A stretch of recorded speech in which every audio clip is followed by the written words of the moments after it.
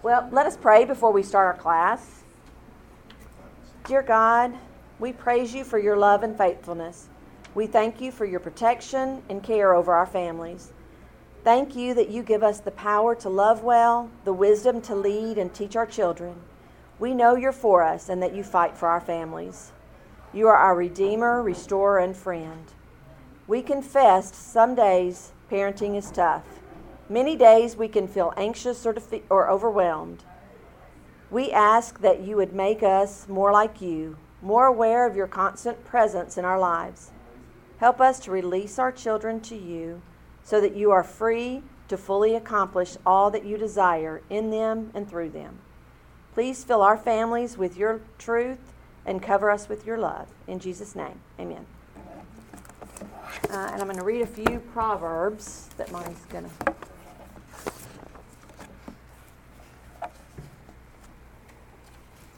Proverbs 9:9. Instruct the wise, and they will be wiser still. Teach the righteous, and they will add to their learning. Proverbs 10:17. Whoever heeds discipline shows the way to life, but whoever ignores correction leads others astray.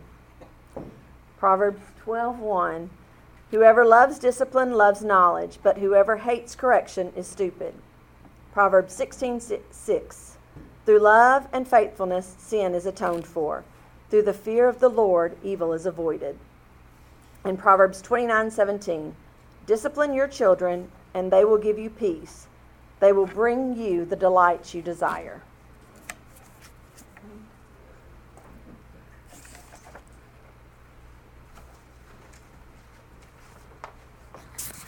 Good morning.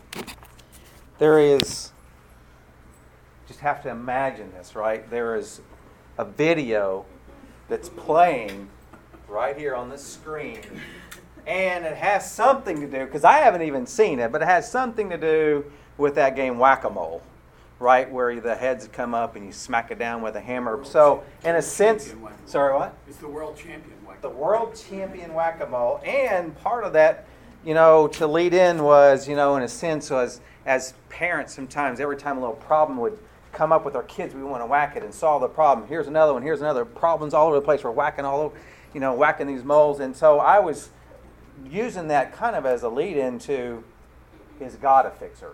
Is God, every time there's a problem that comes up, that he's going to take out all the problems, all the moles or whatever with this big mallet, this big hammer. And so, and as we were talking the other night, John shared a quote with me that actually came from Stephen Ramsey, who probably, I don't know where it originates, but it said something like this: Egypt was Pharaoh's land, the promised land was Israel's land, but the wilderness was God's land. And I wanted to share this scripture, so I was coming back and reading a little bit about the wilderness, and I really liked this scripture. Remember how the Lord your God led you all the way in the wilderness these 40 years, to humble and test you in order to know what was in your heart, whether or not you would keep his commands. He humbled you, causing you to hunger, and then feeding you with manna, which neither you nor your ancestors had known, to teach you that man does not live on bread alone, but on every word that comes from the mouth of the Lord. Your clothes did not wear out, and your feet did not swell during those 40 years. Know then in your heart that as a man disciplines his son, so the Lord God disciplines you. So in this wilderness, God was coaching the Israelites. He fed them, clothed them. Their shoes didn't wear out. He gave them the 10 Commandments. He made them into this nation, right? But they still walked through the wilderness. They still spent 40 years with all kinds of, I'm sure, heartaches and sufferings. And, it just can't be all that much fun walking through sand for 40 years. And I think sometimes, we're talking a little bit today of as parents, sometimes we want to be the fixer. And, we want to come in and save the day. And we want to make sure our kids don't suffer in any way. Hey, they don't suffer in any way. And it's like, it's our job. It's the only way that we can love them is by solving their problems. But one of the things that I've learned is that sometimes when we help, in fact, a lot of times when we help, we actually hurt. And there's a book out that I've read, and I'm going to share some reasons why it means something to me here. It's called When Helping Hurts.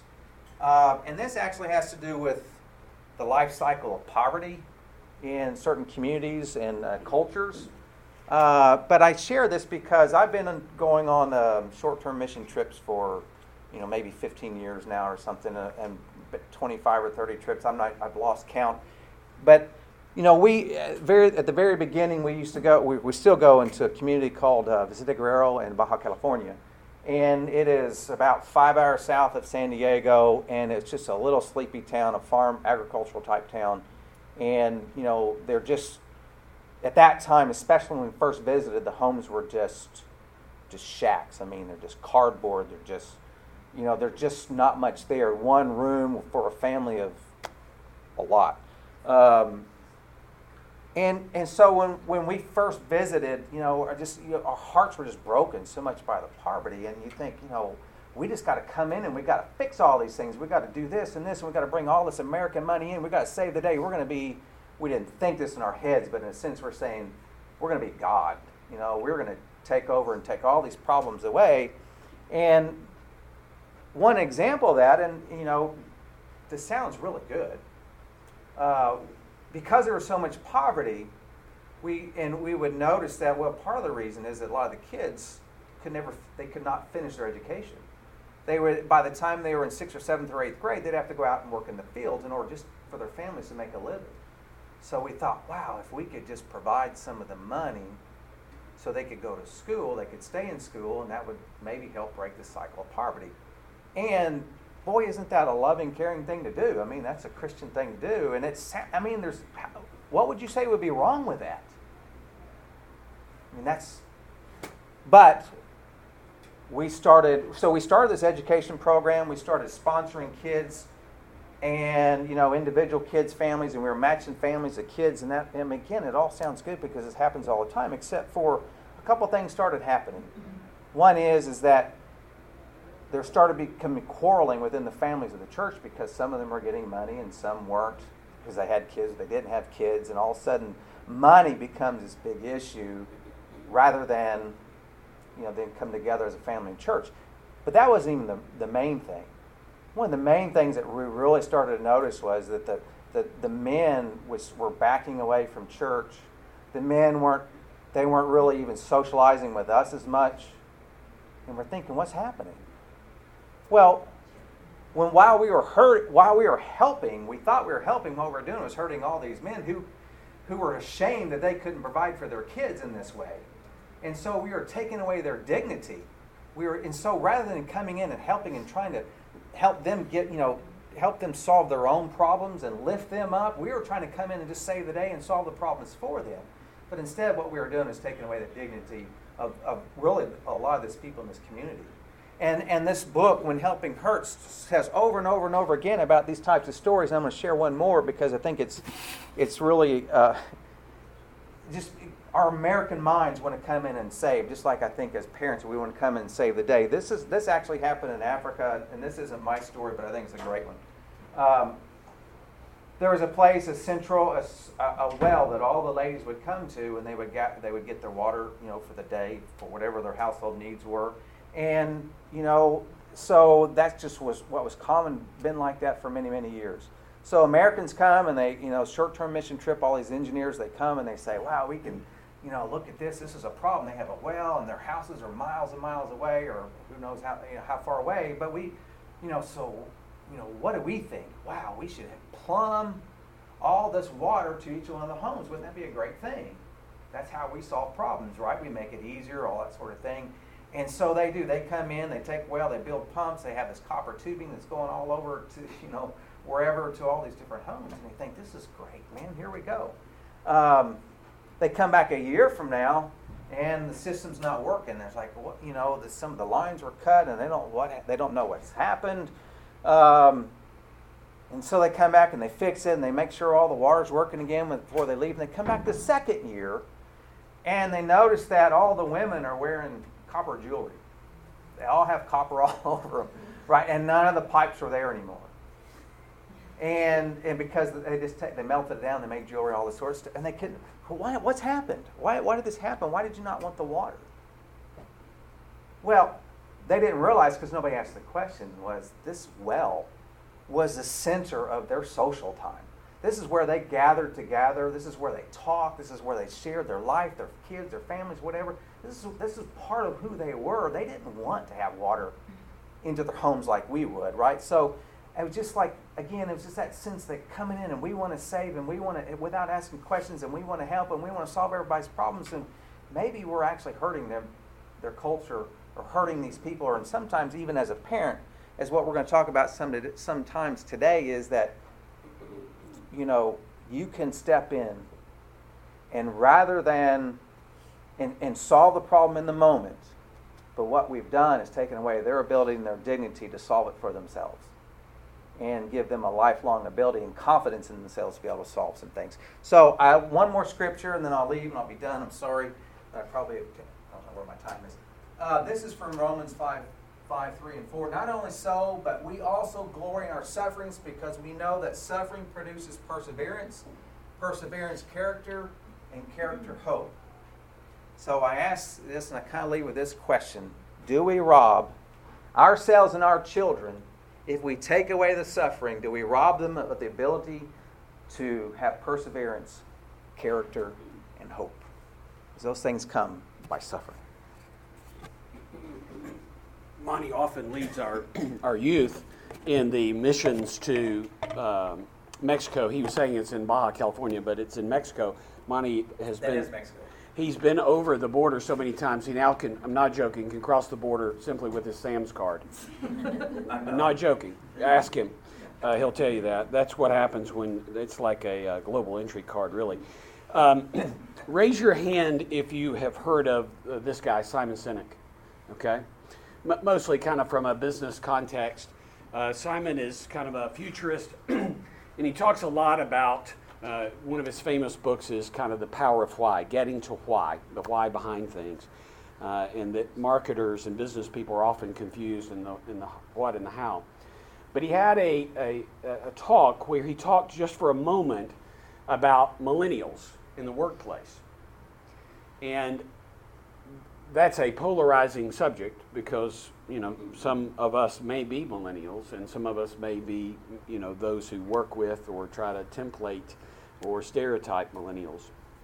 I want you to step past that for a moment, and I want you to listen to what he says that employers are dealing with today with millennials. So just listen to what he says.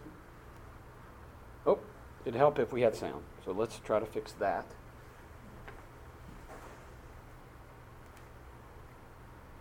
Okay. It really is great with sound, I'll tell you that. We can. Stand by just a second. This is a whack-a-mole exercise right here. I'm really wanting to fix this, and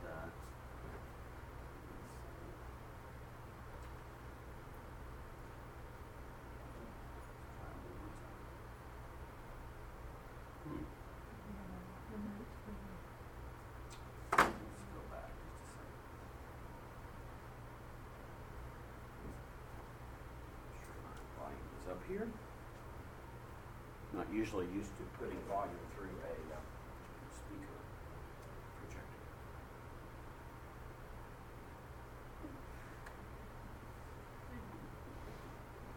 Technology just failed us Yeah, today. hold on 1 second. See what happens if I do it this way. You might be able to hear it off my computer. I have yet to give a speech or have a meeting where somebody doesn't ask me the millennial question. Can you hear? The millennial question? Apparently, millennials as a generation, which is a group of people who were born approximately 1984 and after, are tough to manage. And they're accused of being entitled and narcissistic, self-interested, unfocused, lazy. But entitled is the big one. And because they confound leadership so much, what's happening is leaders are asking the millennials, what do you want? And the millennials are saying, we want to work in a place purpose, love that. We want to make an impact, whatever that means. We want free food and be in bed. Somebody articulates some sort of purpose, there's lots of free food. And yet, for some reason, they're still not happy. And that's because they're missing. There's a missing piece. What I've learned is that I can break it down into 4 pieces. Right? There are four things, 4 characteristics. One is parenting. The other one is technology. The third is impatience, and the fourth is environment. The generation that we call the millennials, too many of them grew up subject to, not my words, failed parenting strategies. Where, for example, they were told that they were special all the time. They were told that they could have anything they want in life, just because they want it. Right? They were told, some of them got into honors classes, not because they deserved it, but because their parents complained. And some of them got A's, not because they earned them, but because the teachers didn't want to deal with the parents. Some kids got participation medals. They got a medal for coming in last, right?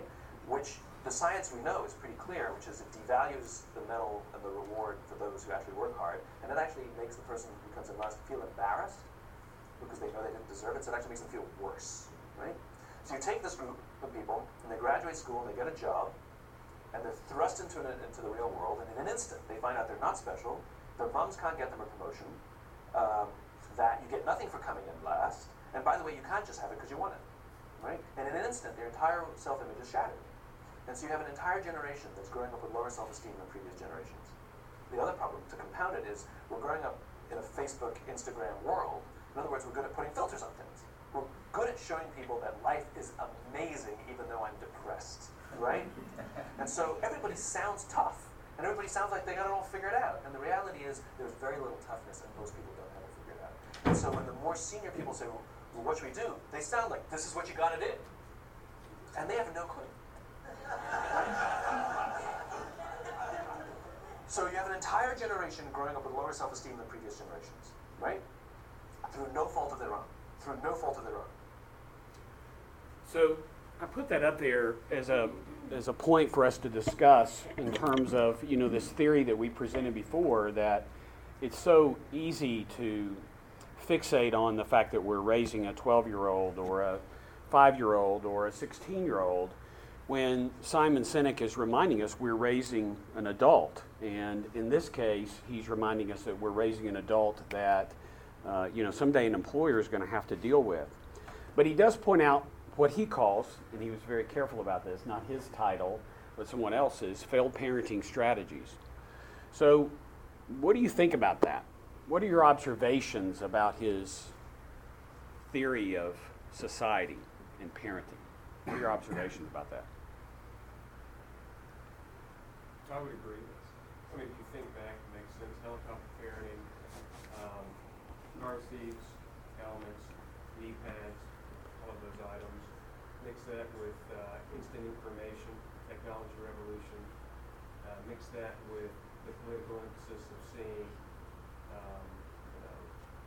no trust whatsoever in all the different leaders we've had over the past 20 years. Mix that with having 2 major market crashes. So the economy, our leaders, in reality, it's a pretty tough environment for anybody to come out of and consider where do they actually belong. Good. Other comments? Very well said. Other comments?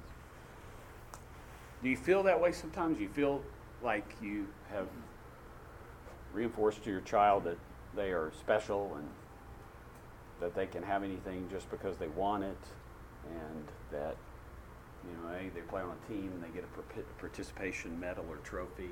Do you feel that way sometimes? Well, Yes. I see a lot of, or hear a lot of, well, obviously not my child. And the fighting their battles, like going to the teacher and saying, well, obviously the teacher's wrong, not my child. And if there is an issue, not having the child address the teacher, the parent doing it for them. And believing the child over the teacher, or just paving the path instead of. I just see a lot of that, and not giving the child the skills that they're going to need as an adult in the workforce, but instead making it where they don't have to have those skills in childhood, and then at some point they're going to be on their own and they're not going to have what they need. Good. Other comments? Yes. I think it's important to let our kids see how we fail. And the reason I think that is because I think in 20 years we're like, oh, remember we were worried about millennials, now we have these, whatever the next thing is. I try to put myself in this position with my mom. She's single, she has zero financial peace.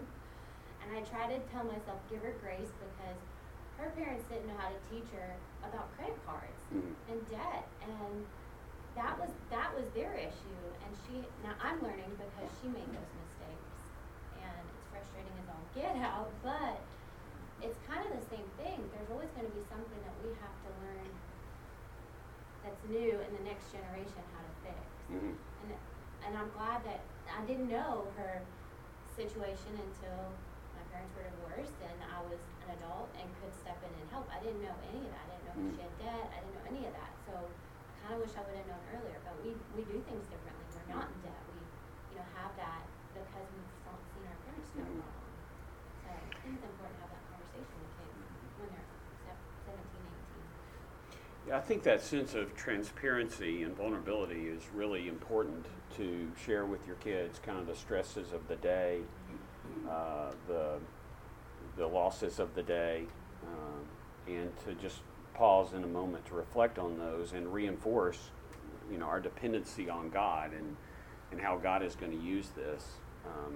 I think that's really important. We're going to talk more about markers. We talked a little bit about that as we were preparing for this class, but that certainly supports that. Somebody else had a question or a comment. Yeah. Well, I like what he said, that he didn't just say millennials are entitled, but right. Like we talked about the environment they were raised in, right. that might have led to some of these attitudes and responses that they have.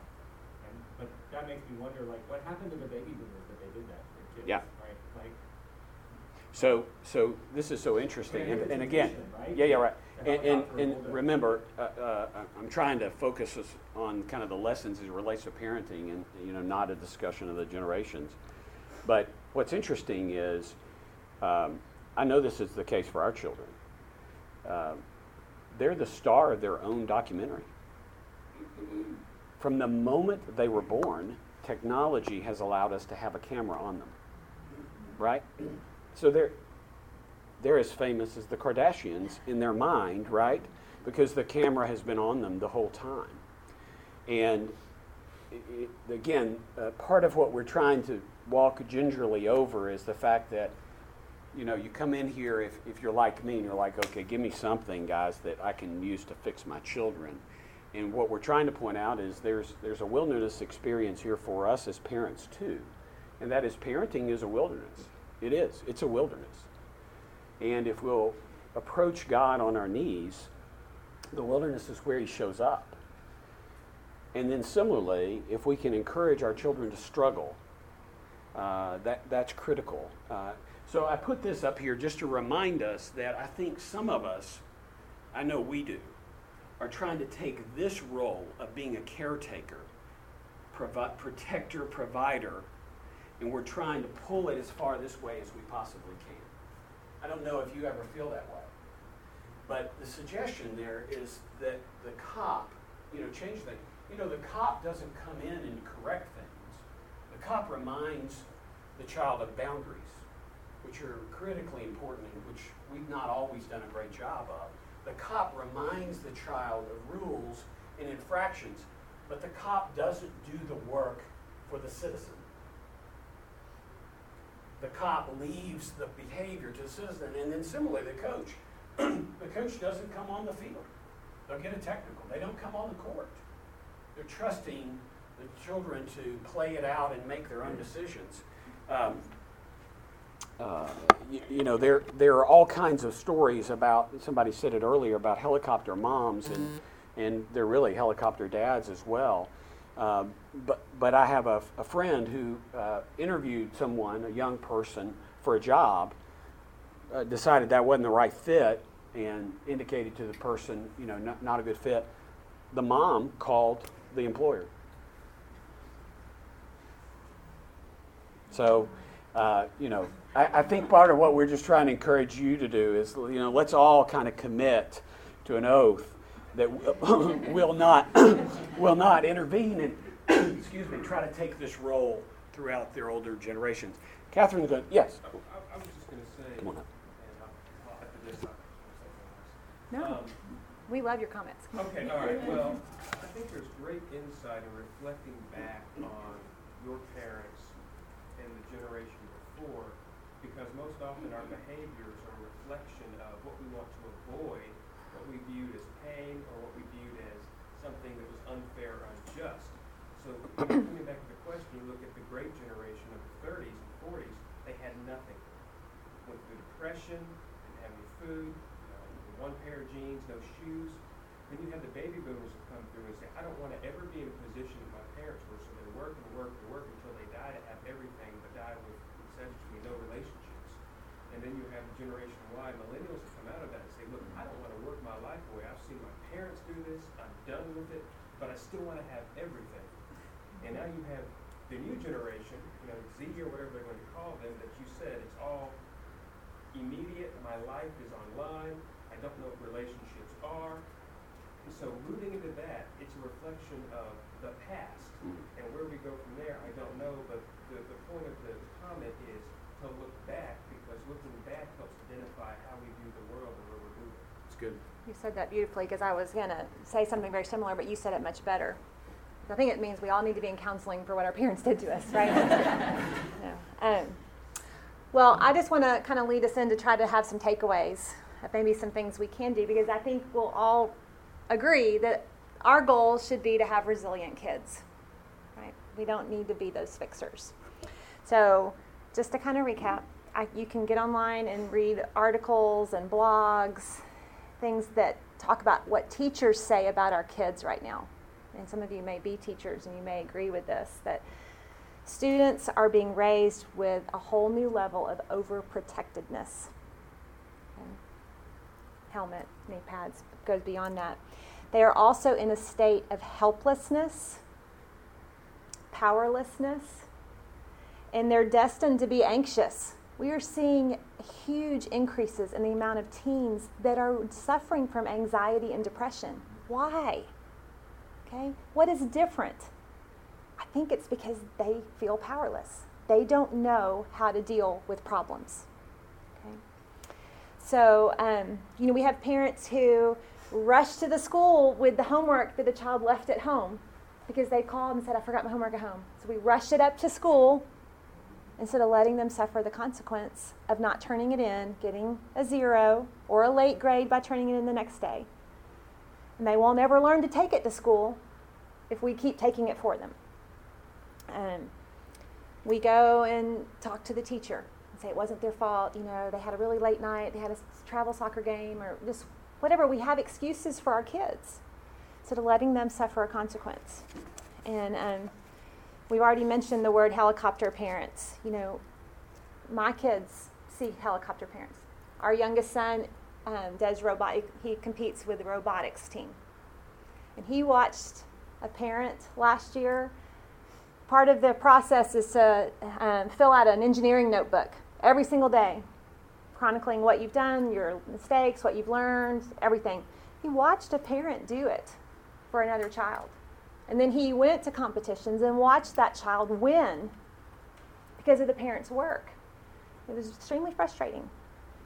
At the end of the season, though, he saw the child be disqualified because one judge finally realized this wasn't a middle schooler's work. But it was a great lesson. It was all I could do to not go to that coach and go, do you not realize this isn't fair? We got to step back. It's not my problem to solve. Not my problem to solve.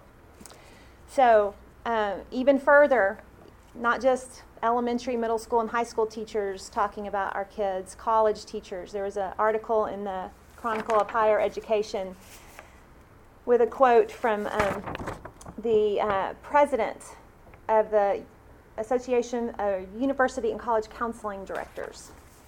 Students haven't developed skills in how to soothe themselves because parents have solved all their problems and removed all the obstacles. They don't seem to have as much grit as previous generations.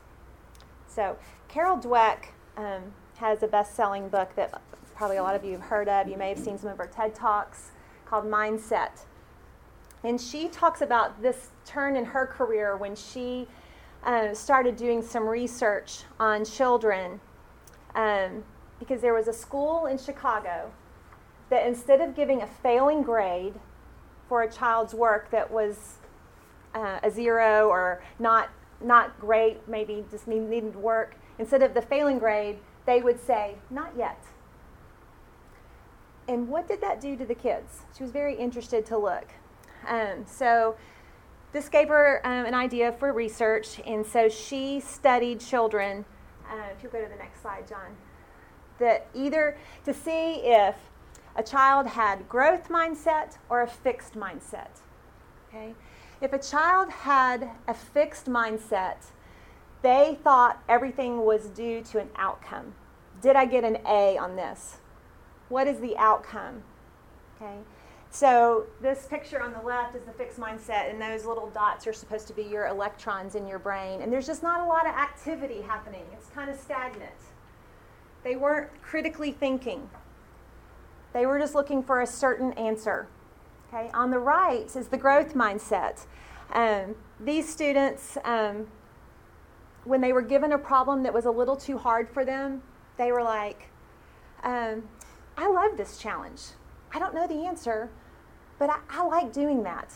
And their electrons are charging, and they're firing, and they're going back and forth. And so you see that red, fiery atmosphere. They're learning new patterns and growing. They may not have come up with the right answer, but their brain is changing.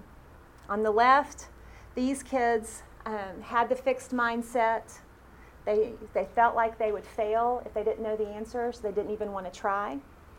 And so instead of what she calls luxuriating in the power of yet, they were gripped in the tyranny of now. So she studied these kids, the ones who didn't want to step out and take a chance or a risk. And she found out that the next time they were given a problem a little bit too hard, they were more likely to cheat. They were more likely to lie. They were more likely to look for somebody who did worse than them and kind of put them down to make themselves feel better. Okay. So, how are we raising our children? Are we raising them for now or for yet? And, if our biggest goal is helping them get an A, I think we're going to be setting them up for failure. So what can we do? How can we build the bridge to yet? I'm going to give you 4 practical ideas. First, Carol Dweck says, praise the process. If we only praise the successful outcome, our children will think they've failed when they aren't perfect. That's when that anxiety can set in. We want to praise their effort, their strategies, their focus, their perseverance, and their improvement. This will change their mindset. This will fire those neurons in their brain and help them make new connections. And then the second thing, you can encourage problem solving. If I do things for my children, they won't build problem solving skills. And there's a blog writer, Tim Elmore, that John gets an email from every day. And he says, although employers value problem solving skills most, somehow graduates come to the job afraid to even try. I believe it's because most of their lives up to this point have been virtual. I think this is very important. What's more, too many moms or dads have done the problem solving for them. I want to talk about the virtual world in a minute, but let's think about everything. We don't have that face-to-face. Everything's virtual, games, media. Let them solve their problems. We talked about reflective listening last week. Ask questions. Don't fix. Let them problem solve. Okay, the third thing is allow failure. If you don't let them fail, they're not going to develop resilience. Most kids will crumble at this first sign of adversity because they haven't faced it yet. We must let them fail when they're at home with us in our safe environment where we can love them, even through failure. We can be there to help them pick the pieces up, teach them that God is there, even through deep waters. Tell them, I loved your point about telling them your own failures. This reminds me when I did this and had this mistake, and you know what, I learned from it, and this happened. God saw me through that. Let them fail. And then the fourth thing, back to the virtual, insist on soft skills. If I don't help my child balance their screen time, they're not going to develop soft skills. We need to help them learn to have the ability to work with others, to learn to communicate face-to-face, not just through a text message. When you think about John's employees would rather instant message each other at the desk next to them than talk to them face-to-face. We've got to teach them to do that. They don't know how to dial a number on the phone and drag it all the way from the kitchen into the dining room over here so that your mom can't hear what you're saying because they have their own phones. We've got to teach them to communicate. So I want to give you just a few examples of times where I feel like we've let our kids fail or develop resiliency, just to spark some thoughts. Our oldest, when he was about 4, we went to the family YMCA on Concord Road, and he and Ben went to the little play area while I worked out. And as we were walking back outside to leave, and it was cold, it was winter, I realized that Will had left his coat in the room. Will didn't like to talk to adults at that time. His younger brother talked for him. They would play trains. His younger brother would say, Will, you say this, and I'll say this. Will, you say this. And he would do it, and I would be like, Will, say whatever you want. But he didn't like to. He was shy. Didn't like to. For some reason that day, I decided he's going to ask the adult for the coat. I'm not going to go in there and do it for him. He's got to learn to do this. An hour and a half later, we left the YMCA with his coat, and he was probably scarred for life. But I will, and of course his 2-year-old brother's like, Mom, I'll do it. And I'm like, no. It made me think when John came home from work, Will now works for John. I said, tell me about work today. He said, well, Will actually had a 15-minute presentation he had to do to the executive team. And he ended up being in there for 30 minutes. It went so well. I was really proud of him. And I thought back to that time as a 4-year-old. Man, if I hadn't drawn that line, I don't know, that may not have been the deciding moment. But at some point when you can say, I'm going to put my foot down, this is important, do it. We've let Jake lose a job. He had a great job at Climb Nashville. Lance Brock gave him a great job. And he's not a very organized person. He has ADHD. His executive functioning skills are not strong. So for the first 2 months, I helped him get his schedule, put it on his calendar. I helped him set reminders. Then I reminded him, kept reminding him. And then after 2 months, I said, it's up to you. He missed 3 times in a row because he didn't do it, and he got fired. Now, I could have gone to Lance and said, please give him another chance. And Lance probably would have. I don't know, maybe not. I didn't. Let him fail. Better that he failed as a 17-year-old than he's 28 and the family is needing him to have that job. We've had a kid in school suspension, and really, we feel like we could have gone and said, you know what, that other party, there was something else that was going on, and somebody else should also. We didn't. Just let him have a consequence. Hank, homecoming. Remember I told you the story last week? If you weren't here, Hank told me there was a lot of drama at school one day after the homecoming group had been formed, and that Other kids had invited themselves, and there was just so much drama, and they didn't know what was going to happen, and it was driving him crazy, all these group texts and stuff. So I effectively listened, and, didn't try to solve his problem. And literally, we left class, and within 4 hours, one of the other moms said, okay, I've talked to all the other moms, and we've worked out what they're going to do, and where they're going to have pictures, and we've come to an agreement. And I was like, for real? Well, it didn't fix everything. The kids just got mad at the moms. And it's still, we're 6 days away from homecoming, and there's no resolution yet. But I just don't respond in the group texts that I've been put in by the moms. So let them figure things out. Let them learn problem-solving skills. So I'll just conclude by saying we're not looking for thank you cards from our kids. Okay? Sometimes, at some point, you may look back and say, this setback you went through at this time was the best thing that ever happened to you. Okay?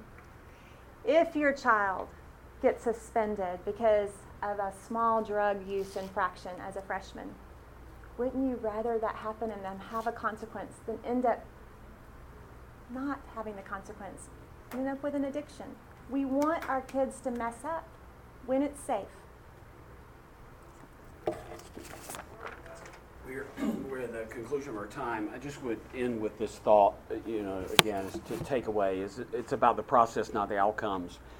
It's so interesting how some of these themes have been converging. Last night, the Stanford UCLA game was on, I think it was, right? The high-scoring game, late game on ESPN. And as what they call B-roll on the intros and outros of the program, they showed some photos of our completed project there. And I just was going to show you, because I can't believe kind of how the worlds converge. So this is a Hall of Fame that we did for them. That's kind of what our work is that we decorate and design and do Halls of Fame for folks. And what was so interesting is these two side walls, here and here, in our original design for Stanford has won more Directors' Cups, 23. That means they're the winningest athletic program in the universe. Okay. What's so interesting about that, though, is that to get into Stanford and be on their athletic team, you have to be accepted in the university first. So you have to be an incredible scholar first, and then the coach will talk to you. It's very interesting. In our original design, we had trophies here and here on these two big white art pieces. And as we got into the project, Stanford just kept saying to us, that's wrong. That's not who we are. And the thesis of this project, to reflect all of Stanford's athletic greatness, the theme was, it's about the process, not the outcomes.